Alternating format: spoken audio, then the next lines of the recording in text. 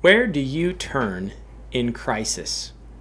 How do you respond when God comes through? These are the two questions we're looking at today. I don't know if you've ever found yourself in a crisis situation, but there's many times in my life that I've been there, and I do question sometimes, what is my response? Do I take it to the Lord in prayer? Do I turn to Him? Do I try to solve things? Do I panic? Do I manipulate? What do I do? And then in those moments when God comes through, do we take time to give Him glory? Do we give Him praise? Or do we move on and sometimes maybe take for granted the great work that God has done in our lives? That's the focus today as we continue in our discussion on Daniel chapter 2. Hi, and I'm Andrew Marquez, and this is the Baptist on the Bible podcast. Here is your 7 at 7 devotion, and we are going to look deeply today into the last part of the first half of Daniel 2, verses 17 through 23. This is the disclosure. This is the point where Daniel is going to find out what God has for him in this great crisis that he's in. If you recall, the king has had a dream, and this dream has troubled the king greatly. Nebuchadnezzar has summoned all of his leaders, all of his wise men, and given them the task of not only interpreting the dream, but also remembering the dream on his behalf, because he cannot recall the dream, or at least he's not going to give them the dream to interpret. And when they failed to do this, he sent out his guards to go and execute all of the wise men. Well, Daniel interceded and asked for more time, and now that he has achieved more time, he moves forward. And this is where we will begin today. Where do you turn in a time of crisis? Well, let's pick up at Daniel chapter 2, verse 17, and find out. Then Daniel went to his house and made the decision known to Hananiah, Mishael, and Azariah, his companions, that they might seek mercies from God of heaven concerning this secret, so that Daniel and his companions might not perish with the rest of the wise men of Babylon. Then the secret was revealed to Daniel in a night vision. So Daniel blessed the God of heaven. Daniel answered and said, Blessed be the name of God forever and ever, for wisdom and might are His, and He changes the times and the seasons. He removes kings and raises up kings. He gives wisdom to the wise and knowledge to those who have understanding.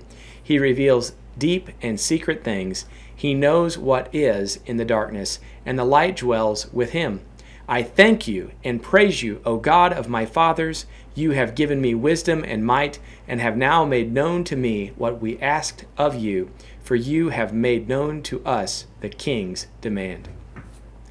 Amen. What a wonderful, powerful passage that we're in. It's always that way when we go to the Bible. What we see here again is the disclosure. We see prayer and praise. Where do you turn in times of crisis? Do you do what Daniel does here and turn to God?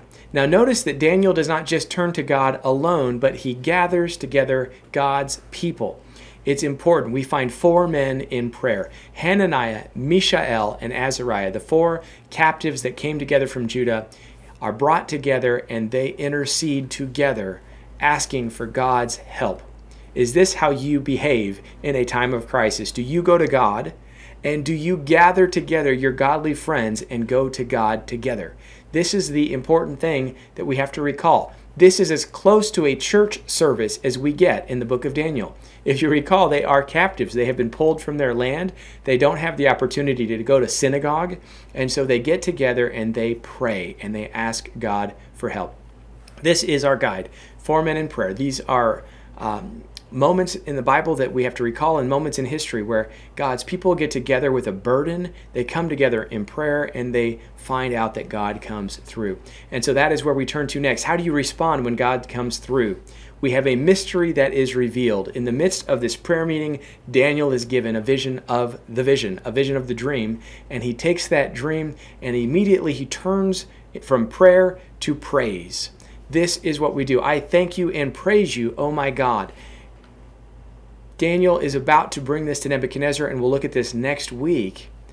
But Daniel knows that the interpretations must come from God, and before he goes to the king, he takes time to praise God. He turns from prayer to straight up worship. Is this how we behave when we come to recognize God's action? When God intercedes, intervenes on our behalf, do we take the time to worship?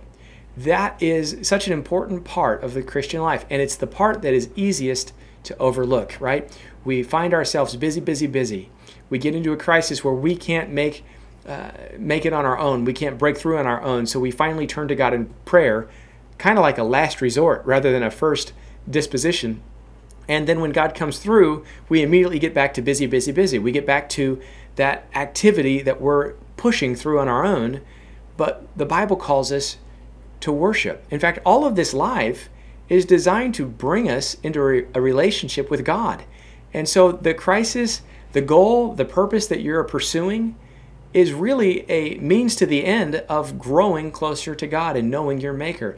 And so don't neglect to take the time to worship, to praise God, to give Him the honor that is due. There was a story of a young boy that went and at night prayed, and his dad was listening to his prayer. He said, "Dear God, we had a good time at church today. I just wish you had been there."